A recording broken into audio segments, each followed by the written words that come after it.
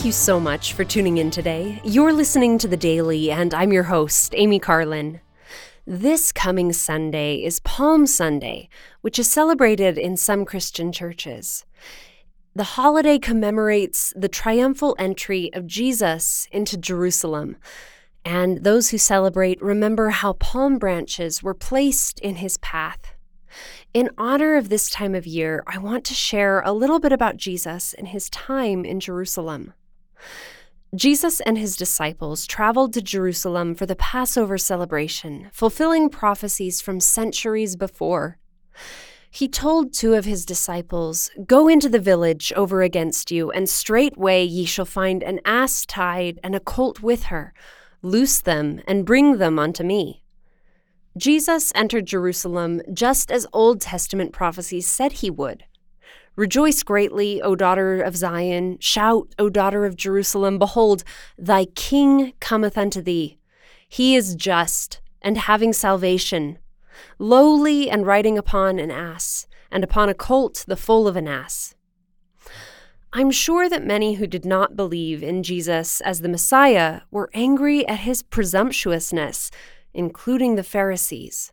But those who did believe spread out their garments for him, and they cut down palm branches to lay before him, saying, "Hosanna! Blessed is he that cometh in the name of the Lord.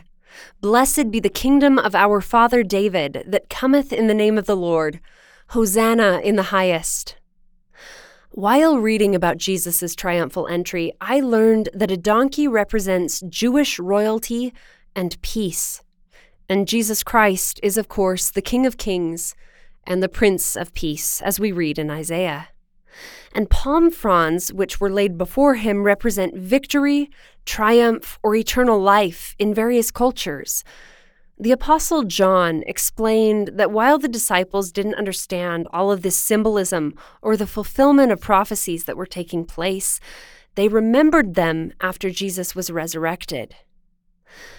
I think that it's meaningful that Jesus went to the temple immediately after entering the city.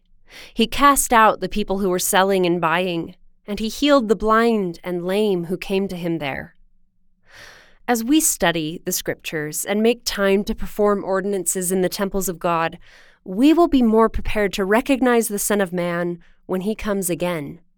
We will recognize his influence in our lives, and we can develop a testimony of Jesus Christ as the Messiah and Savior of mankind, just as the people in Jerusalem did during his triumphant entry.